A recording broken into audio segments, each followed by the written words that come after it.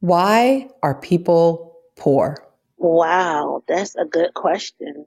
No one has ever asked me that question, ever in my life. But I think that people being poor is not something that they choose. It's real simple. People are poor because they don't have cash. Individuals don't have cash because we have set up systems within this country to keep individuals from getting the money that they need to live their best lives. And when I say people, let me even break that down a step further. We have set up systems to intentionally ensure that brown and Black people are victimized in this country by our structures. You just heard from Tiana Gaines Turner, wife, mom, and full-time worker living in Philadelphia, and from Aisha Yanduro, who's the innovative founder of the Magnolia Mothers Trust, a guaranteed income pilot for low-income Black mothers in Mississippi.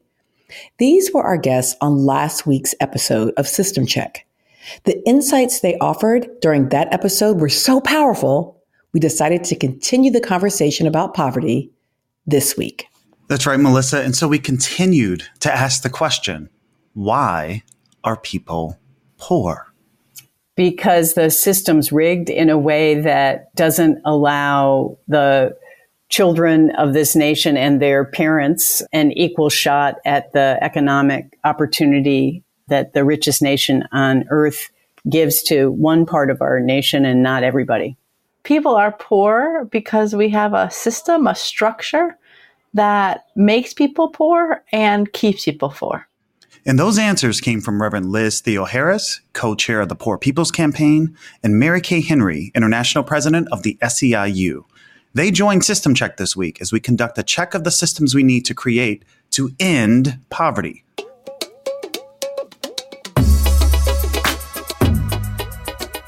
I'm Dorian Warren. And I'm Melissa Harris Perry. And this is System Check.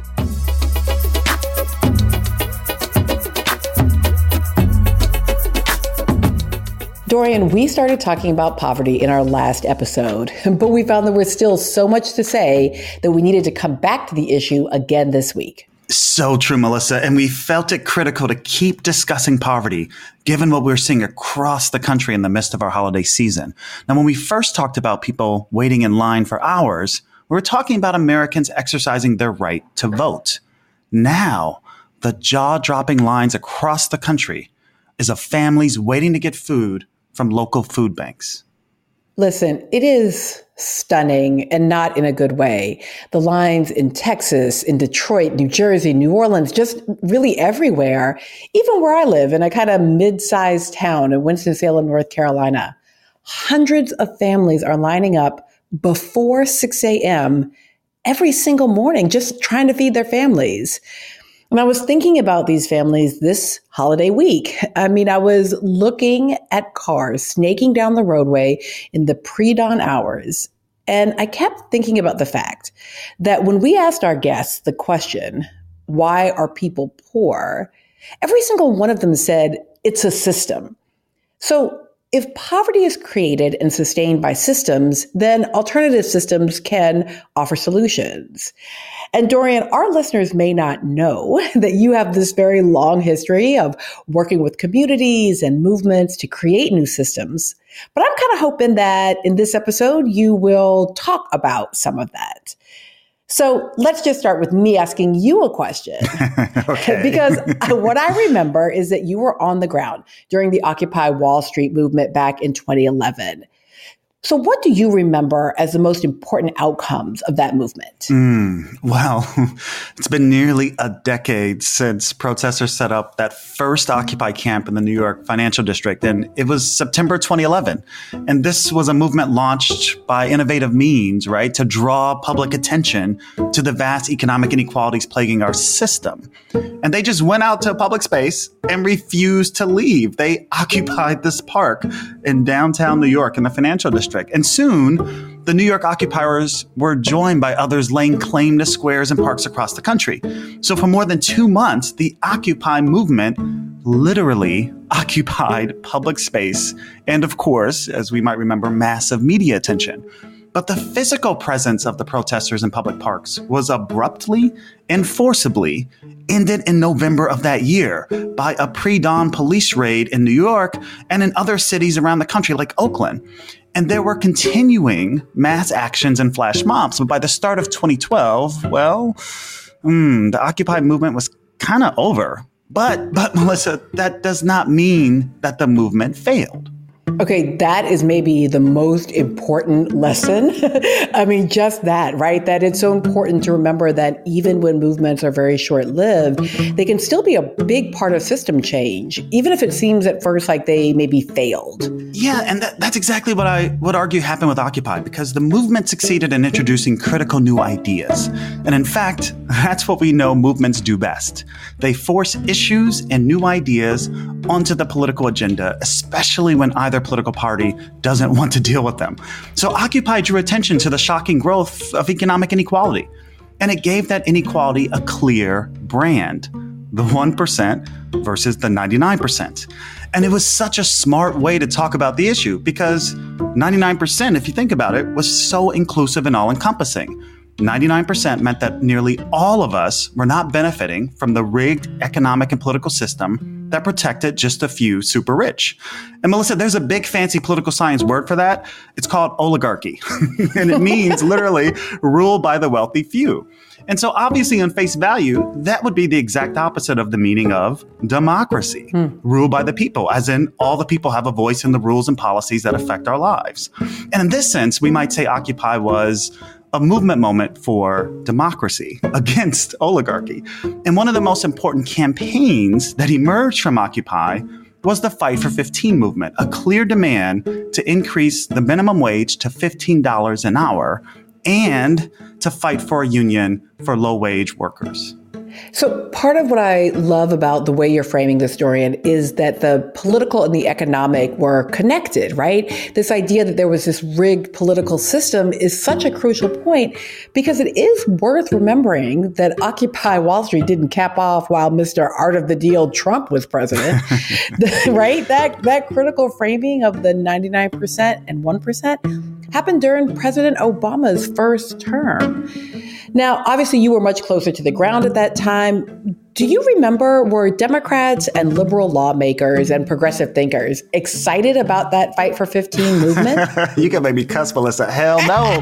They were nowhere to be found. And in fact, let me just keep it real. The Obama administration had to be pushed, they had to be pulled, they had to be cajoled into just supporting a $9 an hour increase.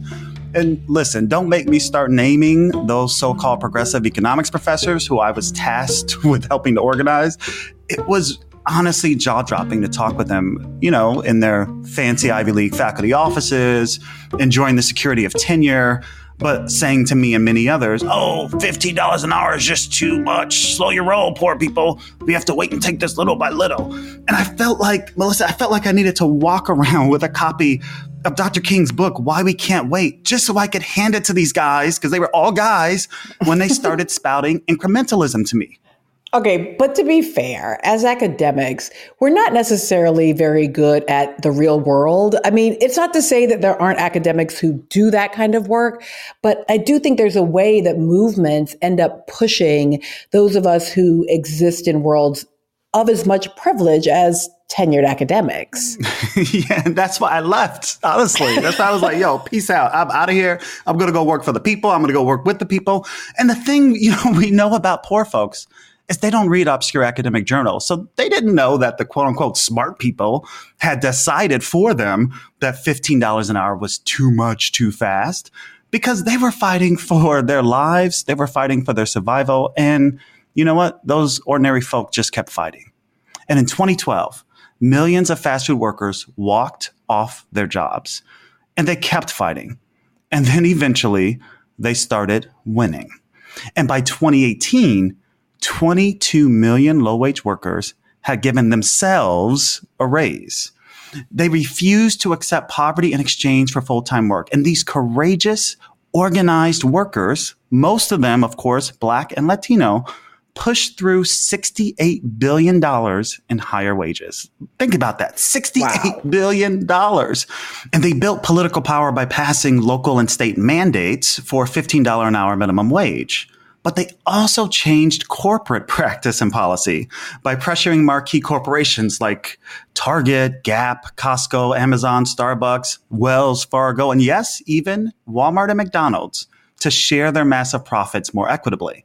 And they altered the political discourse about what is possible and about who deserves fair pay for hard work. So let's review. Why are people poor? People are poor because we have a system, a structure. Because we have set up systems within this country. Because the system's rigged. And what changes those systems? Well, in our system of racialized and gendered capitalism, it comes down to a word we both know all too well, Melissa: power. And it takes multiple kinds of power: political power, economic power, cultural power. And those kinds of power change systems and the way ordinary people join together to get that power. We call that organizing.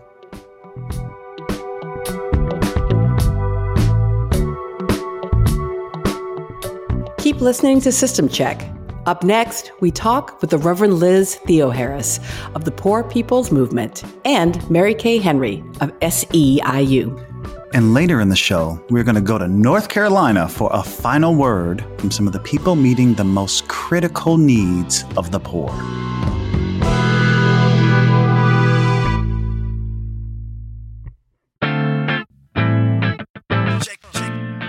What if I told you there's a podcast that delivers all the real and none of the fake, can make you laugh and give you hope all at the same time? My dear friend Alicia Garza, co-founder of the Black Lives Matter movement, has a podcast called Lady Don't Take No. And Lady Don't Take No has been my weekly dose of the most authentic conversations and hilarity all through this pandemic. Alicia talks to creators, thought leaders, and activists that I admire so much, and she makes them all feel relatable. I feel like I gain a new friend every week. She's talked to Erica Huggins, Laverne Cox, Angelica Ross, and the list goes on. But I have to tell you, do not sleep on Alicia's weekly roundup of all the things she just can't take anymore, and all the things she loves. This list is giving me life. This podcast is my weekly medicine, delivering what I need to hear and leaving me energized. And in 2020, that is no small feat. I'd say the only thing I'm not sure of with Lady Don't Take No is why I haven't been a guest yet. Alicia, are you listening?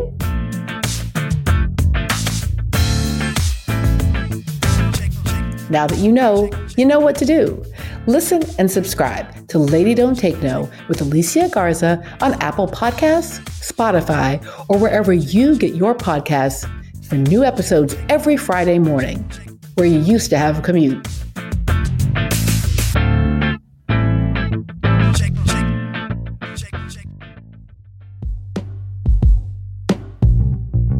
At the beginning of this episode, we heard from Aisha Yandoro.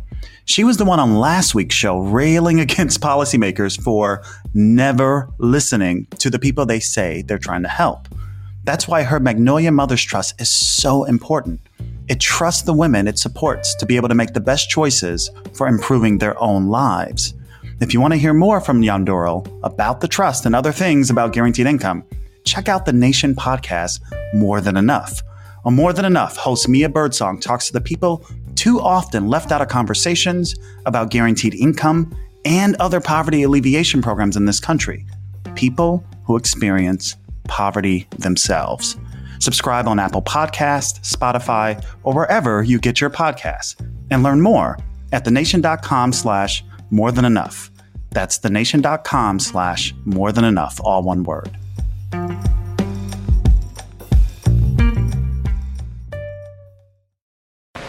And this administration today, here and now, declares unconditional war on poverty in America.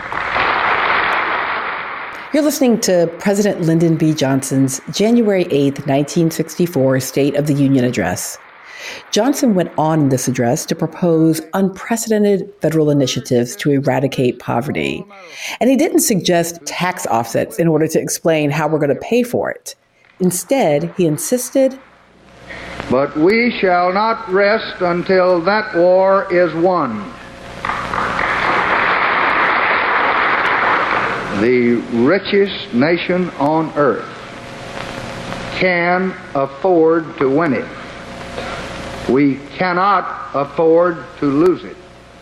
Now, Doran, I can barely even fathom an American president saying something like this today. No, not at all. That's because the federal government's no longer a determined general leading a war against poverty. I'm struck by how the assumptions of the Johnson administration in 1964 were so ambitious. If you think back to Sargent Shriver, then a close advisor to President Johnson and his point person leading the war on poverty, Shriver argued that the United States could end absolute poverty by the country's bicentennial of 1976, just 12 years. And that's coincidentally the year that I was born. And nope, we did not end poverty by 1976. And what's changed so dramatically from 56 years ago is that today, most of the battles to end poverty are fought by those outside government.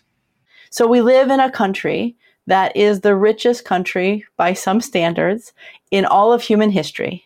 And yet 140 million people of all races, living in all kinds of places, are either in poverty or one storm, one fire, one healthcare crisis, one job loss from poverty. And that's using U.S. Census information. Now, that was Reverend Liz Theoharis. She's director of the Cairo Center for Religions, Rights, and Social Justice at Union Theological Seminary in New York. And along with the Reverend Dr. William J. Barber, she co-chairs the Poor People's Campaign, a national call for moral revival. When Reverend Theoharis joined System Check, she and I discussed the staggering rates of childhood poverty in our nation. You know, it costs our society more than $700 million a year to have the level of child poverty that we do. And yet it would be more cost beneficial to end child poverty. But it's politically expedient to blame poor families for the predicament that they and their children are in. And so it means, you know, just absolute chaos when it doesn't have to be that way.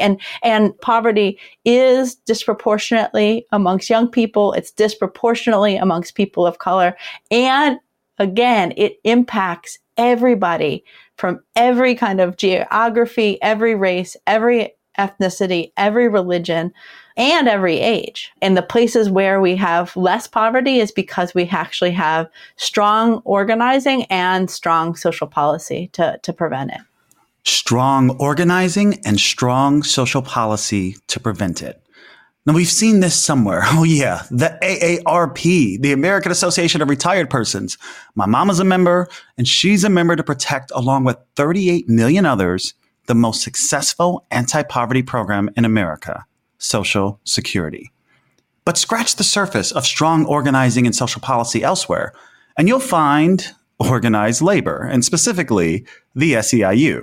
Founded in Chicago nearly 100 years ago in 1921, the Service Employees International Union represents more than 2 million workers in frontline healthcare, essential custodial work, and public service, including childcare and long-term care. In short, the SEIU is how our country's working poor organize for what they need. It's how my grandparents, 3 out of 4 of whom were janitors in the Windy City and proud members of SEIU Local 1, fought and won a pathway into the working class and later the middle class.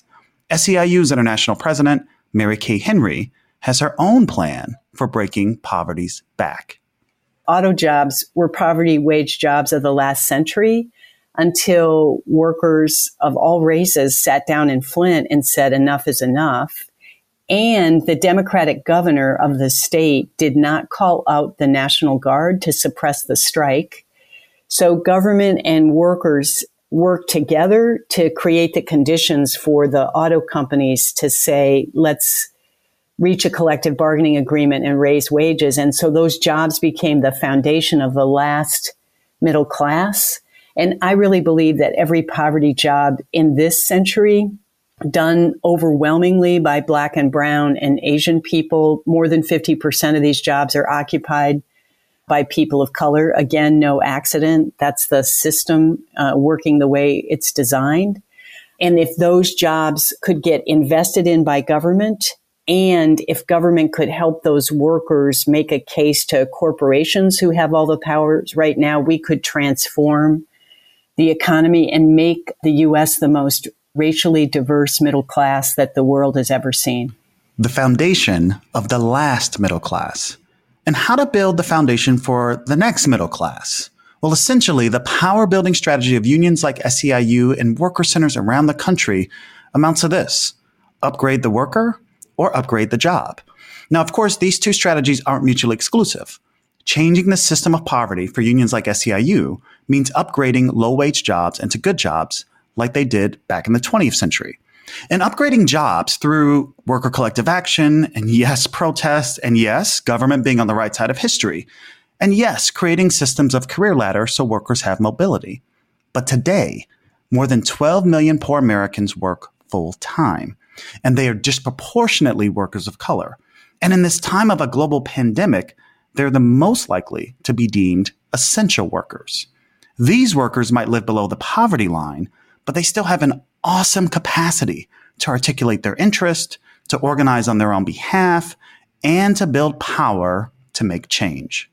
I can think about our home care providers and the power they have when they come together to take a sub-minimum wage job that's never had any benefits, was excluded from the Social Security system in the 30s, was excluded from the right to organize, was excluded from overtime laws and Fair Labor Standards Act and everything under the sun, because those jobs were done by primarily Black women, and Southern legislators didn't want them to have the power to change their lives. That was the motivation that has been hardwired into that job since the beginning of the country. And so power has everything to do with whether underpaid workers have the shot at making those jobs good jobs that they can raise their families on. And indeed, Reverend Theoharis knows from her own work that people living in poverty, they're really pretty clear about their own experiences and needs. It's the policymakers who lack imagination and vision. So when we organize amongst homeless folk, amongst folks that have had to bury children because of the lack of health care, have had to, work 3-4 jobs just to barely make it and still are living in their cars and vans, right? When we organize amongst folk that materially do not have what we all need to have a good life, folks don't shy away from being called poor. Folks don't say, no, I'm just struggling to get into the middle class, like our politicians like to talk about them. But folks are clear that they don't have what they need. They just don't also believe until they're engaged in organizing and movement building and in political activity, not just electoral political activity, but protesting, organizing, that it could be any different, and that they have a power that they can assert, to change things. And so, many people have said to us, why do you call it the Poor People's Campaign? Because people, don't like being called poor. And our experience is that has not been how the poor folk that have been a part of this campaign from the start, who have calling for years, for decades, think about these things. It's that we believe that our society should be ashamed of the poverty that exists, that people can work 2, 3, 4 jobs and still not be able to, eke out a good enough living for their families. And so what we have found is that people will say, yeah, I'm poor, but you all have made poor a 4-letter word. And of course, central to this poor people's movement, and as Reverend Theoharis says, alleviating poverty through building power is both a policy imperative and a moral imperative.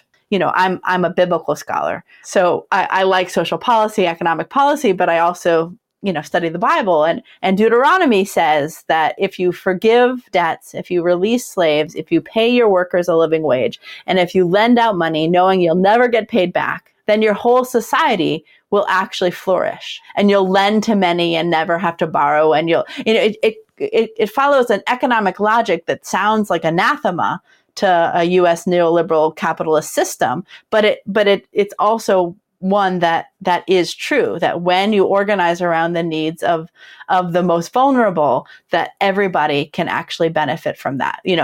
Passing $15 an hour as a minimum wage across this country would bring close to $400 billion into the economy that then could support small businesses, that then could, people would be able to afford things. That doesn't just improve the life of those individual 64 million workers who are making less than that, but it improves all of society. And so we have those arguments, but again, it's more than just making the right argument. It's building power, and it's saying we can do nothing less than this. Reverend Theo Harris is making the broad argument for $15 an hour minimum wage by pointing to its poverty alleviating effects for millions of American workers. So we asked the SEIU's Mary Kay Henry about the history of that Fight for 15 campaign. So back in the origin story, we were knocking on doors in communities in New York, thinking that we were going to have a fight for good jobs. And what we kept hearing from predominantly fast food workers is this anger at these companies are making record profits. They're doing just fine. And I'm stuck at $7.25 because that was the federal minimum that New York was paying at the time. And so the workers, I think a key lesson of the Fight for 15 is the workers sat in a circle and did the math and wondered what wage would make it possible for them to eat, to be housed, to be able to get to and from work because of the cost of the subway, and to provide for their kids in terms of clothing and school and stuff. And that's how they named 15. So I have to say, Dorian, I kind of started out feeling wistful about a bygone political moment when a president boldly declared a war on poverty. But talking with Reverend Theo Harris and Mary Kay Henry has me looking forward instead of back. And so I think there's two different ways to think about the future. Like, how do we use the deepening crisis of too many people dying from this virus because of a corrupt and irresponsible federal government, and use that as an opportunity for the boldest change possible on tackling the pandemic and creating racial and gender equity at work once and for all. I'm incredibly hopeful that we're on the cusp of that.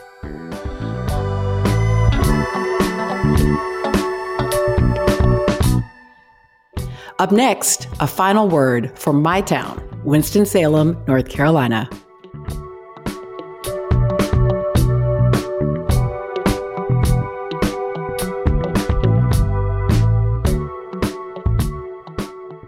First, we asked, why are people poor? And the response, it's a system.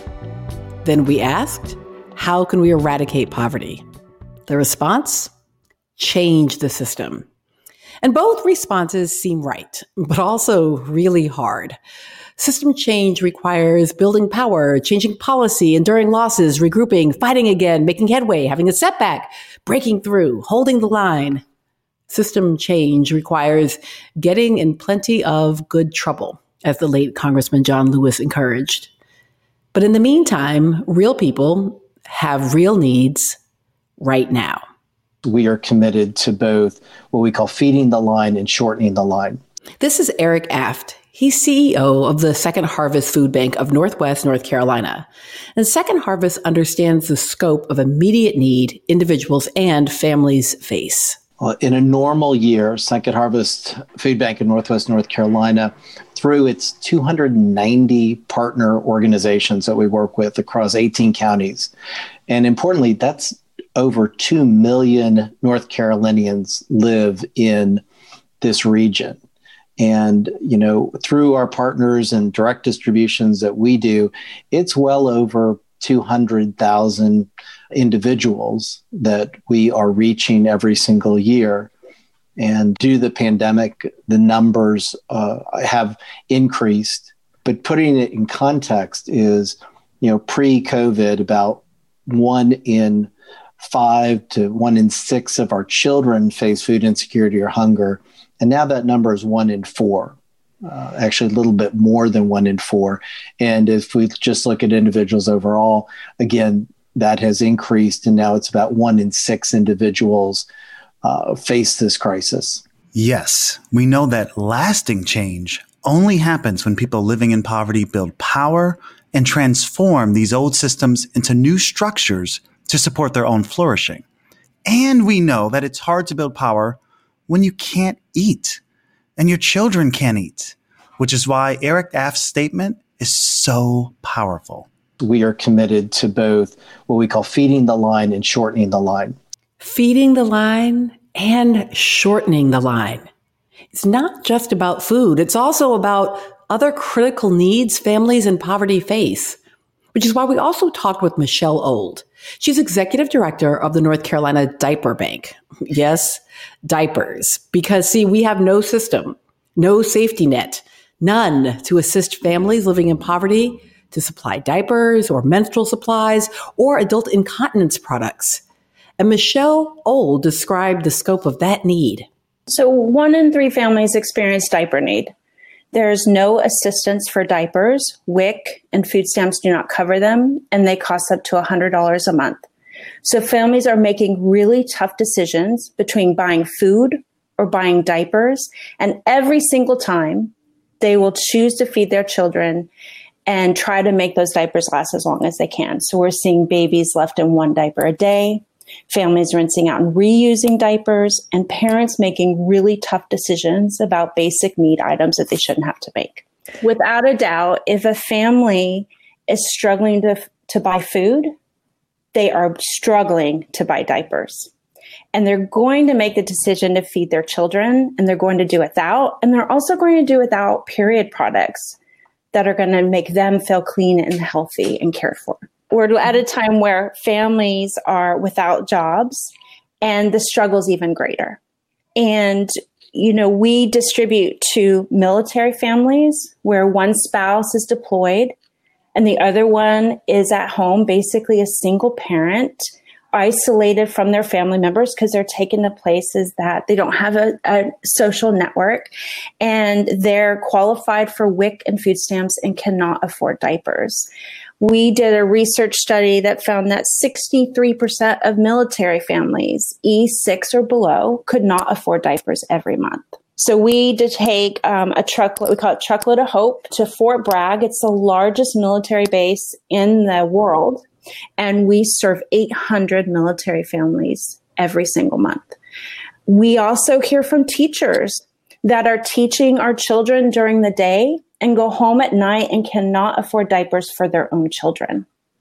So this is really a social justice issue. This is about families that care deeply for their children, that work very, very hard, but still cannot provide the most basic needs to allow their babies and themselves to thrive. And remember, a diaper is not just a diaper. For example, most childcare centers require that parents provide a week's worth of disposable diapers. No diaper, no childcare, no work. And a menstrual pad is not just a pad. 1 in 4 teens in the United States have missed school because they do not have access to menstrual hygiene products. No tampon, no school, no future. We have not stopped, but we cannot continue to meet the need.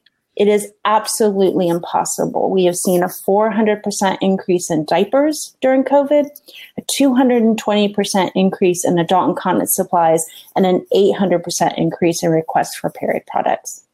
It's not sustainable in any way. And yet we are not having these hard conversations as a community about what families need, right? We're talking about food insecurity a lot. We're not talking about these basic hygiene needs that the families need. We are committed to both what we call feeding the line and shortening the line. Feed the line and shorten the line. Undoing the system of poverty demands that we do both. Today, we begin a holiday season typically marked by consumption, by spending, by giving and receiving gifts. But 2020 has not been a typical year. So let's think of this holiday as a season of making change. So think of ways you can both feed the line and shorten the line. Think of all the ways that you can seek to actively contribute to meeting the immediate needs, but also to making lasting systemic change. If you need a place to start with the basics. Basics like hygiene and food, which is why Michelle Old of the North Carolina Diaper Bank and Eric Aft of the Second Harvest Food Bank of Northwest North Carolina each have a final word this week. In the end, I think legislators need to value dignity and basic hygiene needs for their communities and understand that families in their community cannot thrive if their basic hygiene needs are not met. I encourage everyone to find the nearest diaper bank or program that's distributing hygiene needs and support it, whether it's by a drive, through an Amazon wish list that they might have, or funds which will help them buy the size they need at deep, deep discounts. So really reaching out, finding those diaper banks and those programs that are distributing those dignity products is really important. You know, we're very active on the advocacy front. And right now we have to really talk to our congressional leaders, those that we elected to represent us. And we have to remind them that country and the residents of this country have to be put above party. And right now, there's blame on both sides of the aisle. And I've wanted, and this is a bumper sticker that I've wanted to print, is, you know, something that just says country with a line with party underneath, and just remind everybody that you're elected to serve the people and not your political party. And you're not acting like it because you don't see what we see every single day of the person who is not getting food because unemployment has run out and this pandemic is taking a massive toll on our families. Advocate, please, for an increase in SNAP benefits, what many people remember as food stamps. 15% is not much given what that program does, but it's also elastic. So please, listeners should know that, when the need's not there, people will go off of it. It works really, really well. And it provides more food than the food bank networks do in our communities. So people need to know how important that is. So advocate, talk to your elected leaders and remind them that they work for you, and let them know. And then in concrete ways is, choose what you're passionate about and support it. I hope it's, things like Second Harvest Food Bank, but frankly, there's amazing work going on by so many. So get behind it, giving. If you're comfortable volunteering, we are desperate for volunteers. We use 6,200 unduplicated volunteers in a year, and the pandemic has absolutely killed us. We're thankful the National Guard has helped us and been mobilized and deployed literally to the food bank. So that's been invaluable, but the challenge that we're going to face soon when they leave and ongoing. So if you're willing and you're comfortable volunteering, we'll make it a safe environment. So come out and help us. We are committed to both what we call feeding the line and shortening the line.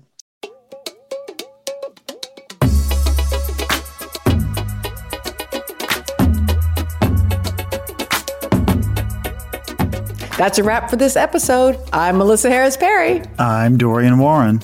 And you've been listening to System Check.